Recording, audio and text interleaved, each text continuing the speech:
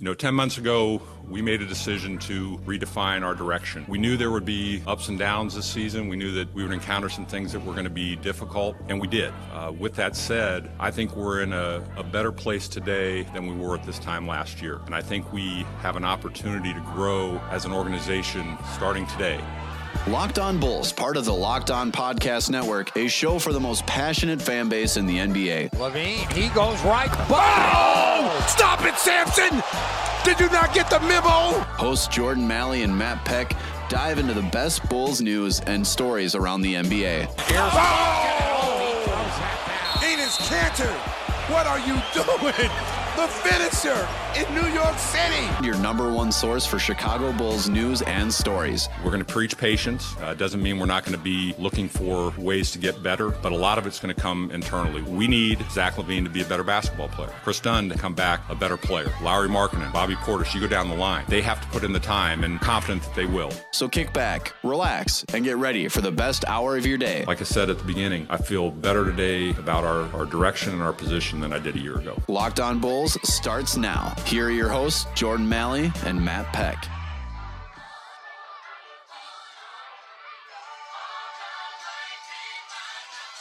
What's up and welcome into Locked On Bulls, part of the Locked On Podcast Network. We're live on Dash Radio, DashRadio.com, and the Dash Radio app. On the Nothing But Net channel, we're live on Dash Radio every Tuesday, Thursday, and Saturday, 10 a.m. Eastern, 9 a.m. Central Time. That's tomorrow morning, 10 a.m. Eastern, 9 a.m. Central Time. I'm your host, Jordan Malley, writer of Bulls basketball in the NBA at LockedOnBulls.com and college hoops over at SB Nation. Along with me is Matt Peck, writer of Bulls basketball in the NBA at LockedOnBulls.com and host of the 312 show on AM 1590 WCGO in Chicago.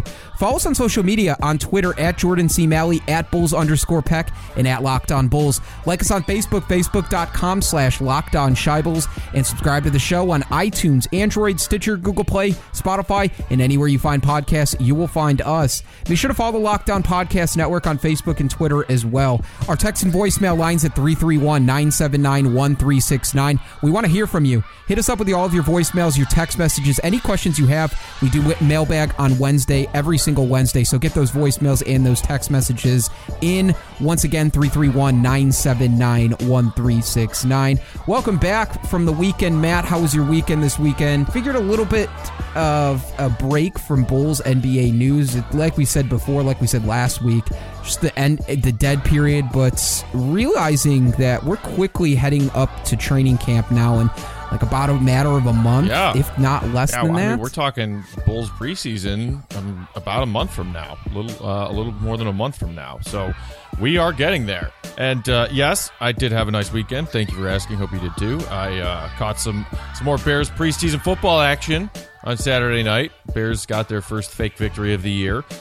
Still not in love with what we're seeing from Mitch Trubisky in that offense, but it's preseason. We got time. Shout out to Locked On Bears. Go over there and check out Lauren Cox and all of the stuff he's doing to get Bears fans ready for the football season. And then Sunday, had a nice beach day with some friends. Went to Montrose Beach. Caught the back end of the Air and Water show. Played some Can Jam, had a few beers. Beautiful sunny summer day in Chicago. Got to soak all those up, man. It's August 20th. Fall's going to be here before we know it. I'm ready for fall, man. And that means college football. That means the NFL starting. And more importantly, the NBA is starting. I had a great weekend as well. And great news on the South Side if you're a White Sox fan. Tomorrow, Kopech Day. Michael Kopech will be pitching. I'll be there, so it'll be his opener as a White Sox pitcher. Looking forward to that, definitely. So, little bright spot of news for White Sox fans on top of the Cubs in the midst of a playoff race right now. So, all of that good stuff, but we're here to talk about the Bulls. We still got plenty of Bulls news to cover, plenty of stuff to go over, plenty of content for you guys leading up to training camp. So, on today's show, we're going to talk about two separate things. First, Sports Illustrated dropped an article this weekend talking about the 5 potential breakout stars in 2018-2019 in the NBA. The Bulls have one player on that list, so we want to talk about that quickly. And then also we had a really good question from one of our texters about where we think Derrick Rose's MVP year stacks up against any other MVP in the league and whether or not people are justified for saying that he was one of the worst MVPs ever to win the award. Was he one of the best? So we're going to have that conversation question as well, because I don't think we've done that before on this show. So very interesting. But before we get to all of that, just want to shout out to one of our listeners from Australia. Again, I know Matt mentioned this on Friday, but our listenership overseas is fantastic, as well as it is here in the United States. And shout out to all of our fans over there in Australia listening to us. But this one caught me, and I want to read it to you, because we are out here converting fans of other teams to the Bulls. But this comes from Australia. It says, "Hi guys, greetings from Brisbane, Australia. Have to admit, I'm an avid Suns fan, but started listening to your podcast around draft time this year. Matt cracks me up. To make the ever so used player comparisons, Matt is the locked on version of Chris Vernon from the Ringer Network. Don't censor a thing, fellas. Love it. Developing a sideline appreciation for the Bulls from your podcast. Love the listen, but still hashtag Suns for life. Feel so at home when heading over to Phoenix, having visited there twice. Keep up the great work, fellas. Always love when you drop a new episode." So that was from Nathan Hand, all the way in Brisbane, Australia. So we appreciate the support here, even from fans of not the Bulls. So yeah, maybe Nathan's a little upset with you now, Jordan, with all that trash talking you're doing about Devin Booker over the last couple of episodes. I wouldn't call it trash talking. I would just more say he's a one-dimensional player at this point. Okay, yeah. Anyway, well, appreciate the love, Nathan. And I don't know what to make of that comparison to Chris Vernon. I don't listen to. I know he does a pod for the Ringer. There are so many podcasts, and I don't listen all that often enough to know whether that's a compliment or an insult to me. I need to familiarize myself with this individual before I make a decision on whether or not that's a good thing. I listen to the occasional Bill Simmons podcast, especially if he has a really cool guest on. I'm not like a big Bill Simmons fan. I think has entertainment value, but I don't necessarily agree with his takes. But I'll have to start listening to this dude Chris Vernon's podcast more regularly so that I know if I should be offended or humbled by that comparison. But either way, part of the reason why we do this is to entertain you guys. I know Bulls fans, it's been a tough couple of years, and Jordan and I try to bring some light in a pit of darkness right now. So I'm glad to at least a handful of you out there, we can not only inform and but also entertain. That's always part of the goal every time we jump on the mics. It's all right. Don't worry, guys. I've got a pump here, so I'll deflate Matt's head when I see him next, so he doesn't get too big. Okay.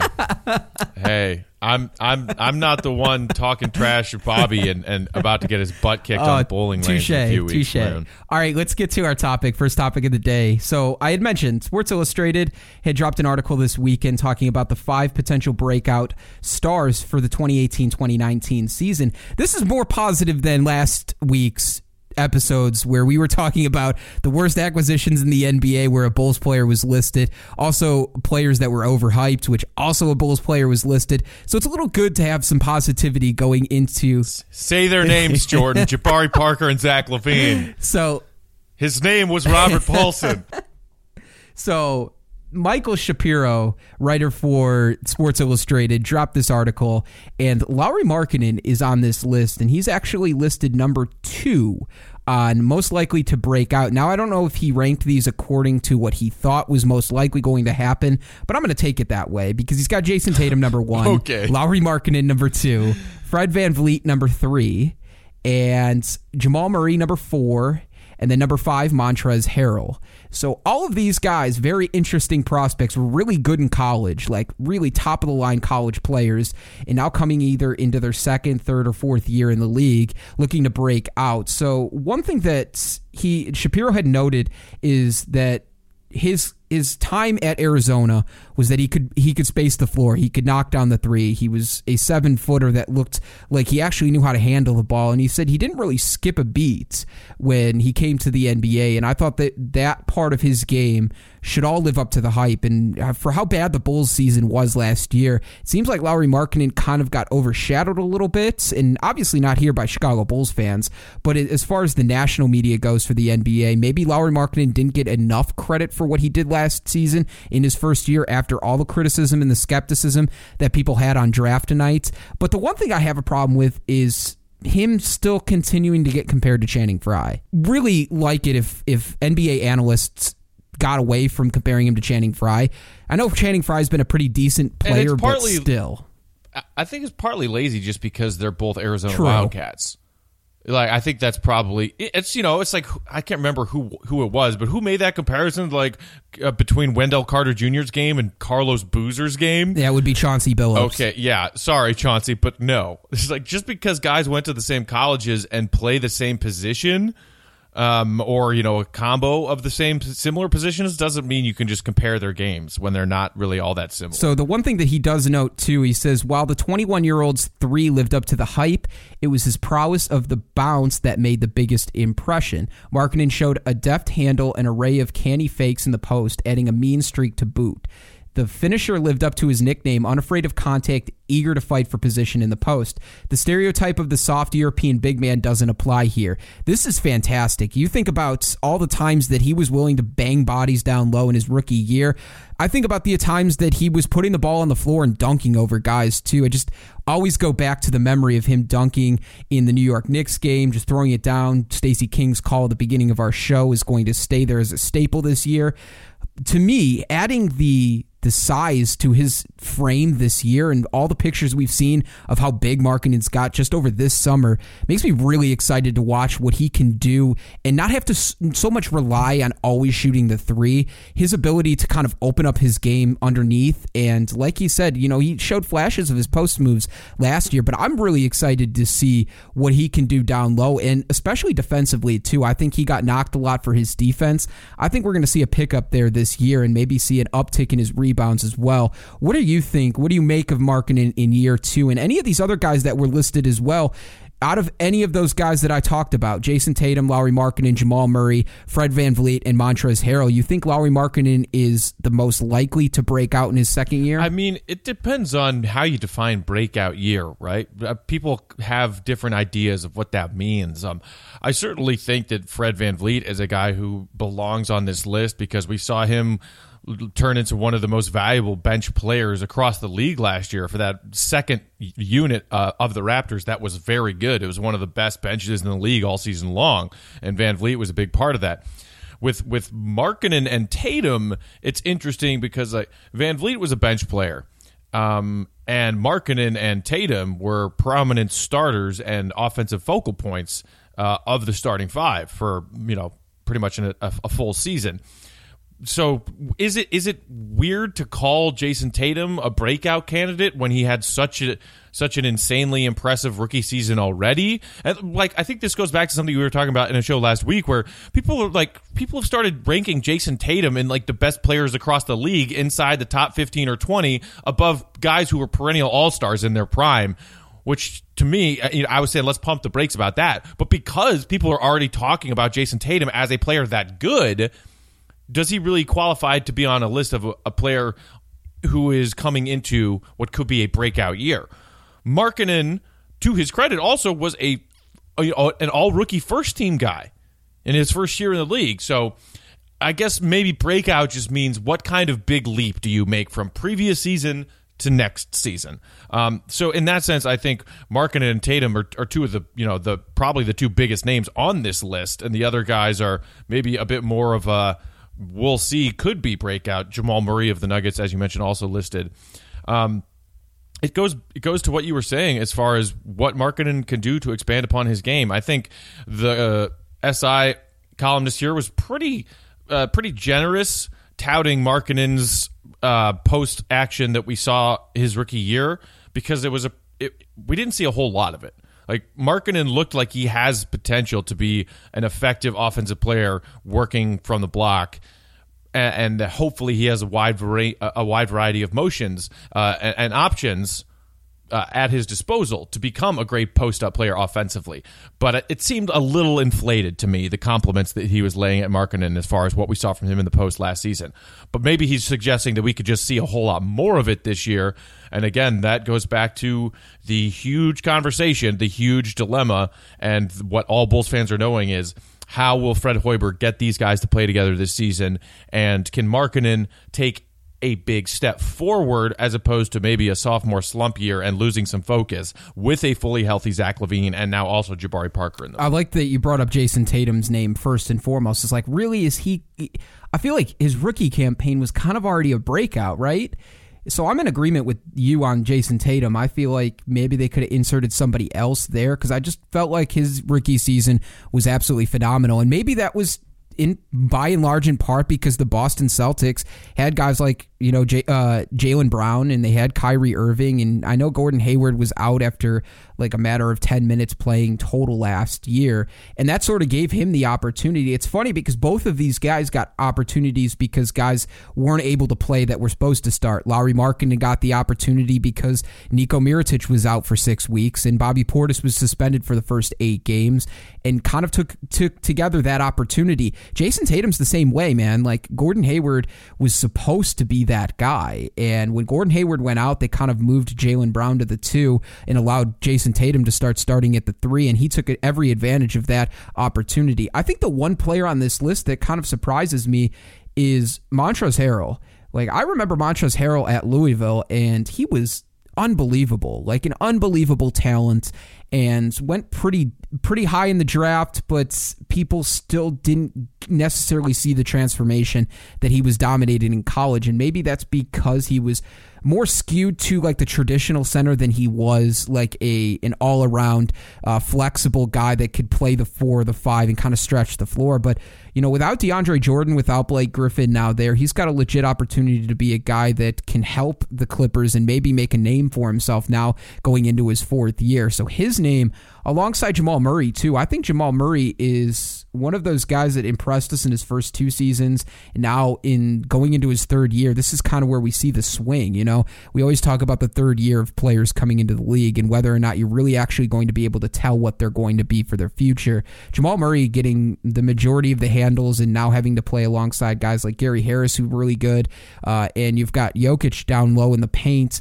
I think Jamal Murray is going to probably be one of the best out of this group too. So if I had to rank these guys, probably be Jason Tatum, Lauri Markkanen, Jamal Murray, Fred VanVleet, and then Montrezl Harrell. But I think all 5 of these guys have a way to contribute next year in order to make them a breakout star, quote unquote breakout star. Right, and I think we're in agreement that they have in different tiers a different definition of what breakout year for them will mean.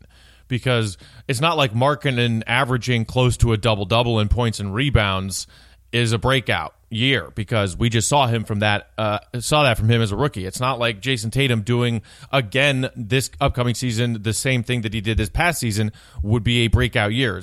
It would have to be a significant, almost surprising jump in level of production across the board compared to what these people did last season. And so for role players, like some of the other names you mentioned, Harrell and VanVleet, maybe that's not quite as demanding of a jump. Whereas if someone like Markkanen or Tatum or even Jamal Murray would have what people would widely agree to be a breakout year, you're talking about them going to being a 20-plus points per game scorer and having big numbers across the board in the box score, whether for somebody like Tatum, it's rebounds and assists, or for Markkanen, whether it's rebounds and hopefully, as you mentioned, an uptick in blocks, that kind of thing. And we can also agree this is what you and I want. This is what you and I both want, is to see Markkanen take a big step forward and to be a breakout player of the year kind of candidate. And what does the NBA call this? Well, you might make the parallel to when award season rolls around, most improved player of the year. Could that be something that Markkanen, for as good as he was as a rookie, be in the running for in his sophomore campaign? I think that's what you and I want more so than anything when it comes to the development of this young core right now. If you took the collective, these 5 breakout candidates, and you put them in a starting 5 on an NBA team, don't even consider a bench or anything like that, how many wins do you think this team could get? Fred VanVleet is your point guard, Jamal Murray is your 2, Jason Tatum is your 3, Lauri Markkanen is your 4, and Montrezl Harrell is your 5.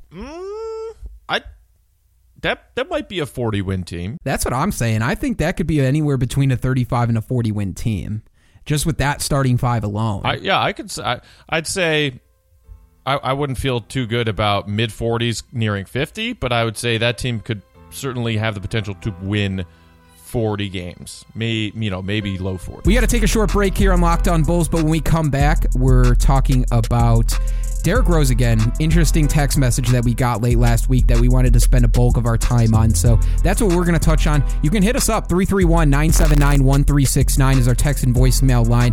Don't be shy. Drop us a voicemail or a text message. We want to hear from you. We're doing Wednesday mailbags, so get all of your questions and your voicemails in there. Stay right here with us at Locked On Bulls. Be back in 60 seconds.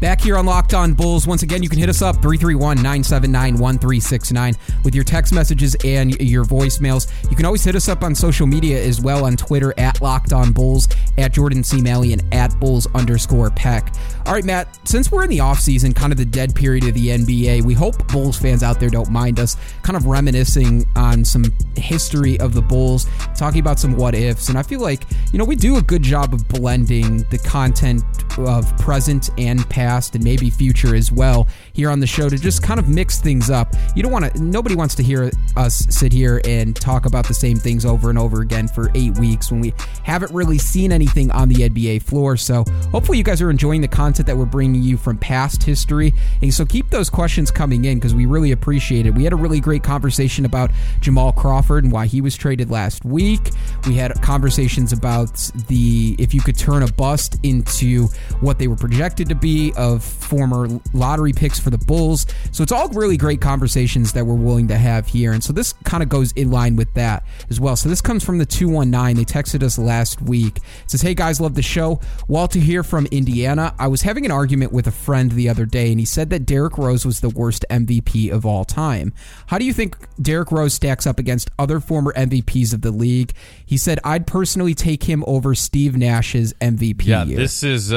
I'm sure at least one of us is about to get in trouble, Jordan, because this is a conversation that Bulls fans have a lot, and it's usually instigated by not Bulls fans themselves, but Derrick Rose stans and Derrick Rose defenders who are Bulls fans who are responding to other NBA fans on Twitter, usually, or on NBA Reddit, where these conversations start to churn around and get tossed around, which is, who are some of the most overvalued, overhyped, and undeserving MVPs in NBA history? And Derrick Rose regularly finds his name among those most commonly mentioned. And you and I have touched on this a bit before when it comes to Rose's MVP season and some of the other factors in there. And I've expressed my opinion about how it also has to do with the Bulls' win total jump from the previous season, 20 win total jump to the number one team in the Eastern Conference, the fact that he took the league by storm and was just doing jaw-dropping, eye-popping things on a nightly basis. SportsCenter top 10 highlights when it comes to insane crossovers and twisting and contorting his way to insane and ones, and just doing so with the beauty and grace which really we hadn't seen before from an NBA player his size. I think that Derrick Rose was a great and deserving MVP that season. A lot of people say it should have been Dwight Howard or LeBron, and there are arguments to make for them for those cases.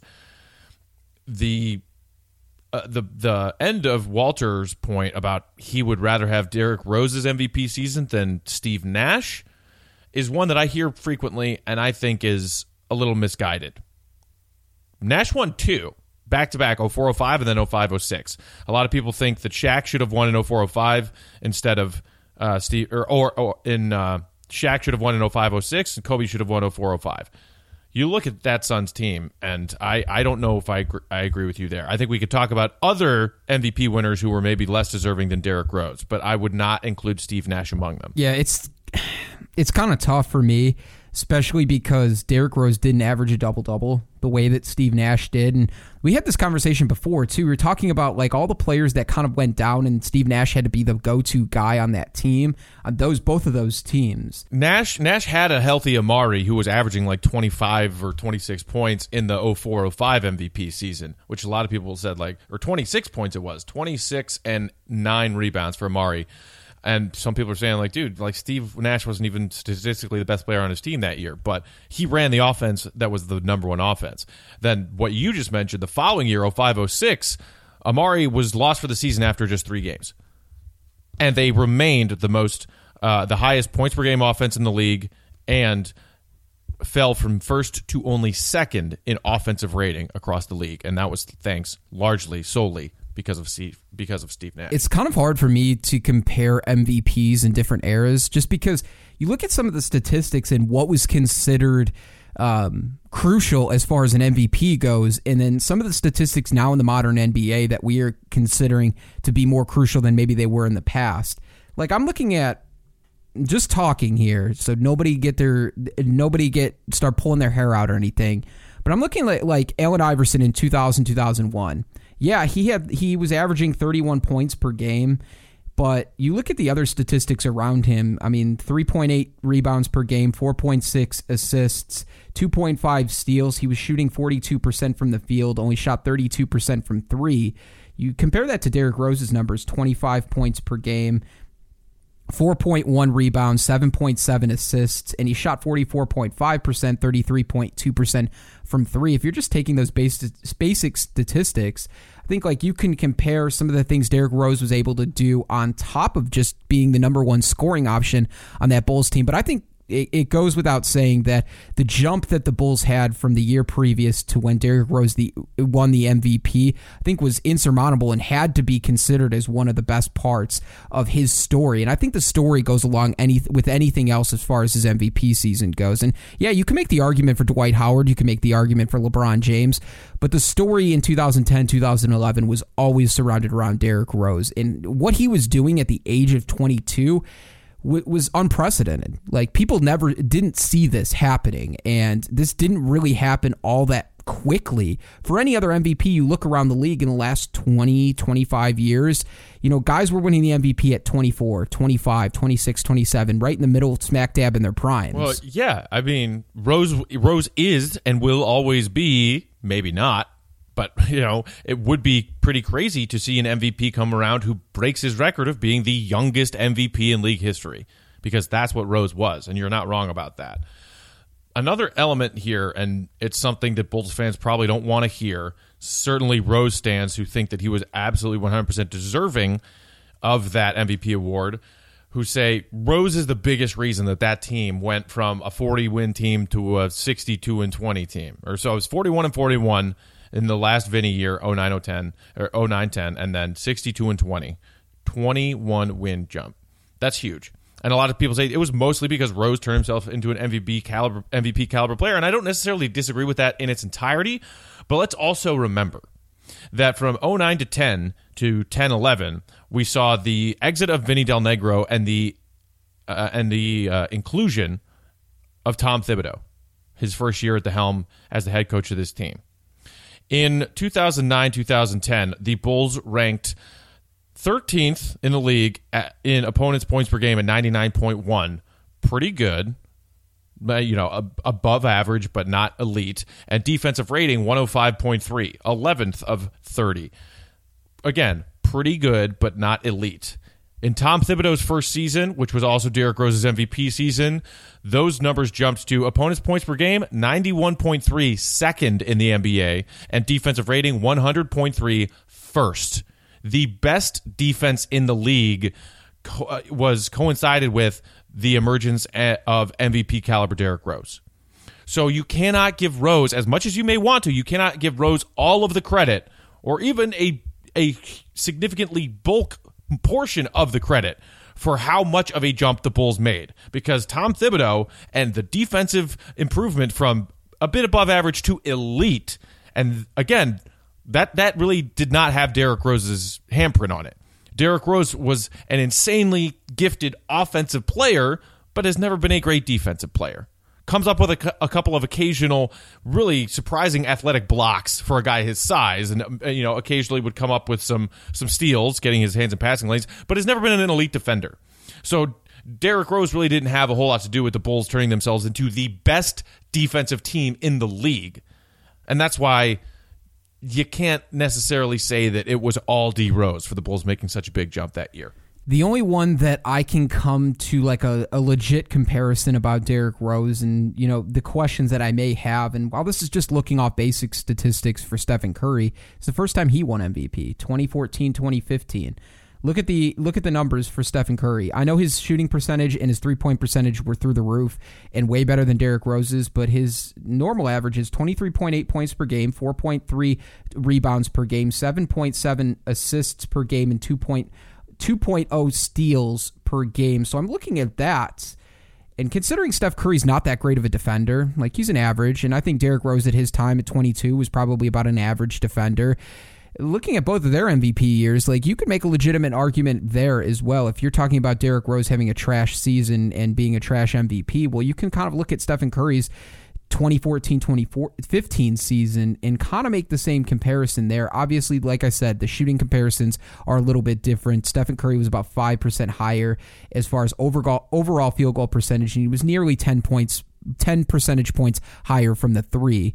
But I think you're right, man. Like I just think it's difficult to take MVPs in different eras and try and compare them. And it's even more difficult when you're talking about guys that don't play the same position. Like you could make the same comparison for Dirk's year in 2006, 2007. Numbers are pretty similar, and you flip-flop the rebounds and the assists, and we're right there. Shooting percentage was a little bit better, but you get what I'm saying here, is some of these guys you can make arguments for, but ultimately I think it's pretty difficult to take MVPs from different eras of basketball and try and compare them. It's like the Michael Jordan, LeBron James conversation, which I absolutely hate having because I just think it's too difficult to compare guys in the modern era to guys in different eras of the NBA, and the NBA was just played differently. So if you're trying to compare somebody, I think Stephen Curry's MVP year, 2014, 2015, you can kind of make an argument if you're a Derrick Rose fan there, but everywhere else, I would just say like it's pretty difficult to kind of come up with a comp for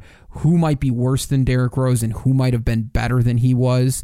I think it just all goes around circumstance every single year too. Like you could talk every single year about different players that should have won the MVP. Yeah, that's the other part of the conversation, right? Is not just statistically did this MVP have an underwhelming season when compared to what you usually expect to see from MVP winners statistically, and in particular being one of the most dominant scorers in the league. That's usually, Steve Nash was kind of an anomaly in that way as a guy who was a pass-first point guard who led the league's most efficient offense, who didn't necessarily score a bunch of buckets every night, but was, I think, and as I said, in my opinion, rightly projected to be or cited to be the most valuable player on his team and in the league when it came to being the best player on one of the league's best teams.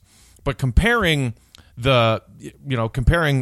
guys who won the MVP over multiple generations, as you said, is tough. But a lot of the conversations are about, was there another player that season who people collectively agree was more deserving? And that's why with Rose, it was Dwight Howard or LeBron should have won that year. A lot of people think that, especially this is a popular opinion here in Chicago, that Malone should not have won that MVP in 1997.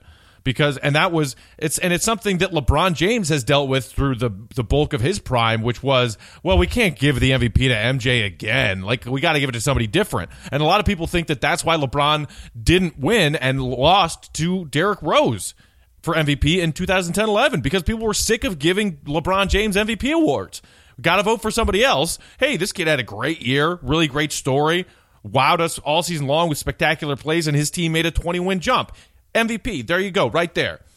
So, I mean, like, those kinds of things happen all the time. You look at those 97 numbers, MJ wasn't a double-double guy as Malone was because, again, different players, different positions.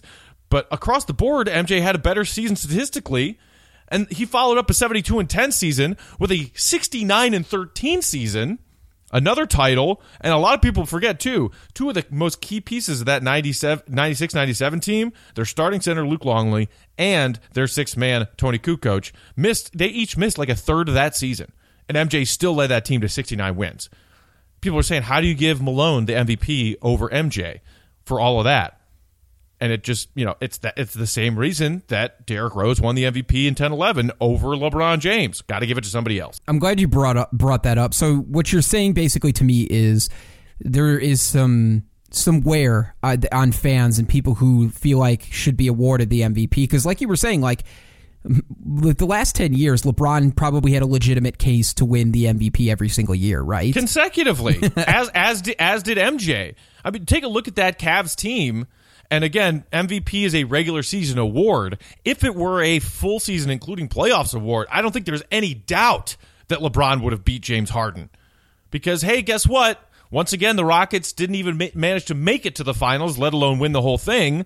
And LeBron dragged that team through, yes, a weaker Eastern Conference, but oh my God, dragged that team.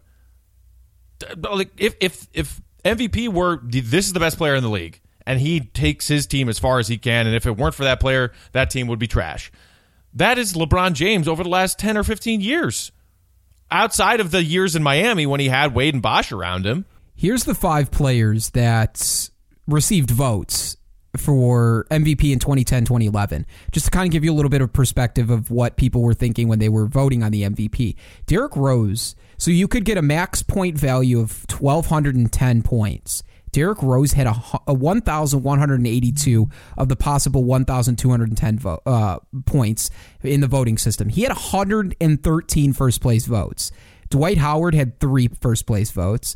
LeBron James had 4 first-place votes. Kobe Bryant had 1 first-place vote. And then 5th, rounding out the entirety, was Kevin Durant at 22 years old. He had 0 first-place votes, but got points for that. So looking at all of those guys, it was pretty much a consensus that Derrick Rose was the MVP. There wasn't really, like, fans could make the argument for Dwight Howard or LeBron James, but ultimately it seemed like the writers that were voting on this came to an agreement that Derrick Rose had the best season. Like, okay, yes. Oh, but I'm probably going to get myself in trouble here from the Rose stands that listen to our show. But what the numbers you just rattled off that Derrick Rose had? What did you say? 113 of the first place votes, and LeBron James had 4. Yep.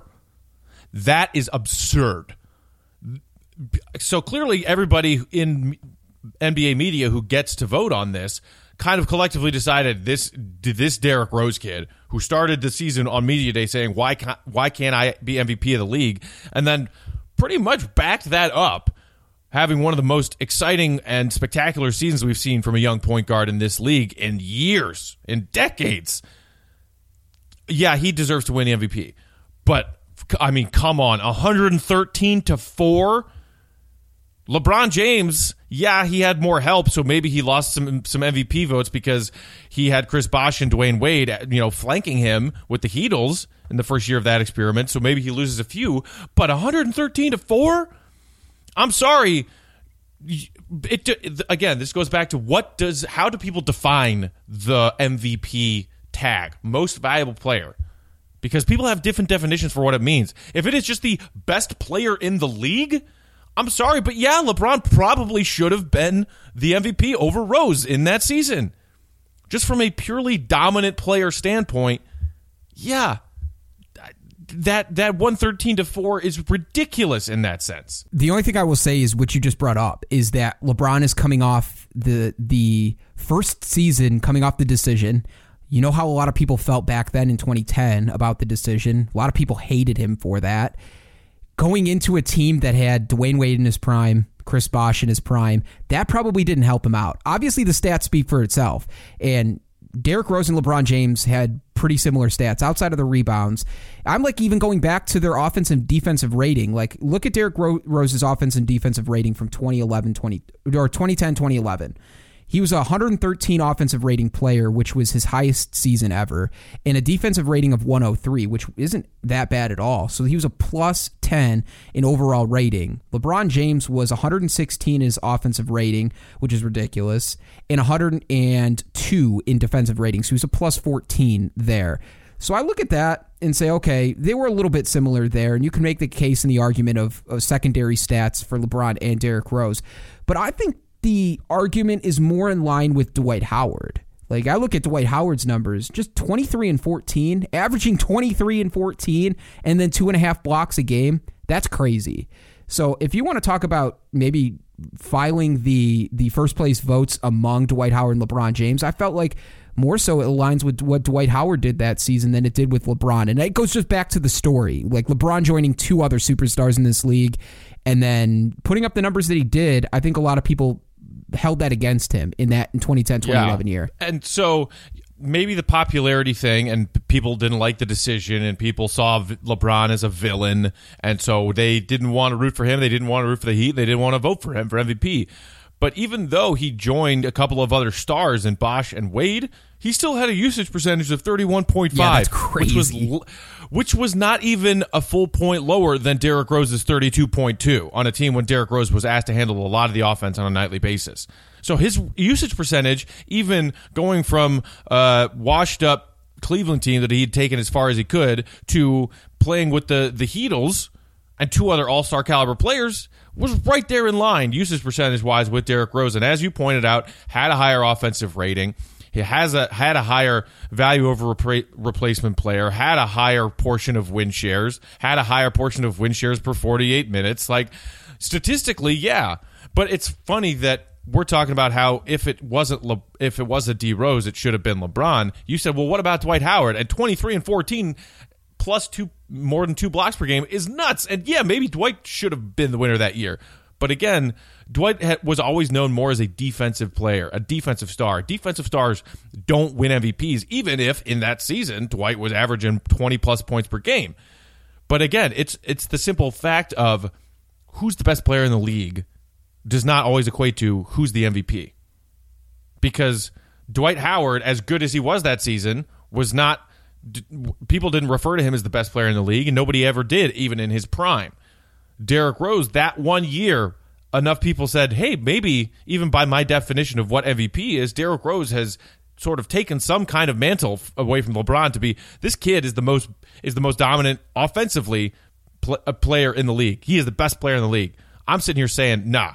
No, if MVP goes to who's the best basketball player in the National Basketball Association this season, LeBron would have been the 14-time reigning winner right now? Everybody's got a different definition of what goes into an MVP, just like you were saying. So you can make an argument every single year. So getting back to kind of closing out this question, what you and I think are coming to a consensus about is instead of comparing past and present MVPs, more so go back to the players that were in the running for MVP that year and do the comparison there. I think that more closely aligns to maybe making an argument for somebody than past and present MVP winners and trying to compare eras and doing that whole thing. I hate doing that as an NBA fan, and maybe some fans out there that listen to this show like doing that and feel like it's worthy of that, but just to me, I think the way that the game changes constantly, you can't do that and adequately say one guy was better than the other because it all comes down to circumstance, and it also comes down to basically an opinion. It's like, what do you consider to be MVP? What do you take into account as far as an MVP goes? So if you want to have the argument about Dwight Howard and LeBron James that year, I mean, you can certainly do that and go back and forth. And same thing with Derrick Rose fans that feel like he should have won the MVP, and it should be considered as not one of the worst, and go back to Dwight Howard and LeBron James. There's certainly a case to be made there as well. So I think both of you and I are on board that saying like having the argument is kind of a waste of time unless you're arguing players within that year and who should have ended up winning the MVP. Because I look at modern era, like Russell Westbrook and James Harden. Like, yeah, Russell Westbrook averaged a triple-double, but a lot of people were talking about how James Harden should have won the MVP over Russell Westbrook that year. And really, neither of them should have won over LeBron James. Like, it goes back to that conversation too. And this is a proposed solution, and I think Rachel Nichols has talked about this on The Jump, because this is something that frustrates her as well. And any NBA fan who is looking at this and saying, all right, well, objectively, LeBron's the best player. Make 2 awards. If you want to have an MVP award where this guy played like one of the top 5 players in the league this season and his team did very well because of how well he played, that is the definition of being the most valuable player to your team in a 30-team organization, in a 30-team league. You are so valuable. If you take this player off of this team, they are nowhere near as successful as they were this season that we all just watched. So in that sense, you can have diversification of who wins the award on a yearly basis and make a separate award that is just best player. Best player. If there were an MVP award because of what a particular player means to their team versus who's the best player in the league this year, then you'd be talking about maybe a variety of MVP winners on a year-to-year basis, depending on which teams are trending up and down, which teams have big win jumps, things like that, as we saw with Rose and the Bulls that made a 20-win jump. and getting MVP votes because of such a thing versus, yeah, well, until LeBron turns 45 or whenever that day is that he decides he's done, have a second award that's just best player and like LeBron gets to win every year. Or maybe it's not, maybe at some point in the near future it's Kevin Durant or it's James Harden again or it's Westbrook again. But to me, it's just silly because we're sitting here having this debate about certain examples of eras, and like these go all the way back. Like there's Bob McAdoo won in like 75, and a lot of people think that he robbed Rick Barry. Like there are lots of examples of these that go generations back as far as MVPs and people that they robbed who should have won the award. So just if we can't come to a consensus on what MVP means, then have two different awards. It makes sense, and maybe this conversation gets cleared up once LeBron is out of the league. You're talking about a guy that has changed the NBA, one of the greatest players of all time. So maybe we get to more of an even voting, more fair voting once he's out of the league. I think we can all come to a consensus. I like that idea too. I don't know how you would call it, what you would call that award, but like you said, I think it makes it a little bit more fair to compare and not use the biases against LeBron just because he's won it in the past a bunch, and maybe just because people are a little bit worn on the fact that LeBron's always got the attention. And it's fair to back it up, though, because he's backing it up with his statistics. He had statistically one of the best years last year in his entire NBA career. So I like that idea, though. I think that could play well. Yeah, and his numbers were better than Harden's. Yeah, which is crazy. And that was not a hidden fact. People on NBA Twitter were like, wait, okay, timeout. Why is everybody saying that Harden's the clear-cut runaway MVP? Yeah, the Rockets are real good, but LeBron is in his 15th season having statistically one of the best, if not the best seasons of his career, and people are just giving this award to Harden. Like, why? Why? And that's why a lot of people ask, why? LeBron James statistically had a better season than Derrick Rose did, and his Heat team beat the Bulls in 5 in the conference finals, and despite getting co-stars in Wade and Bosh, his usage percentage was right there along Rose's, so why?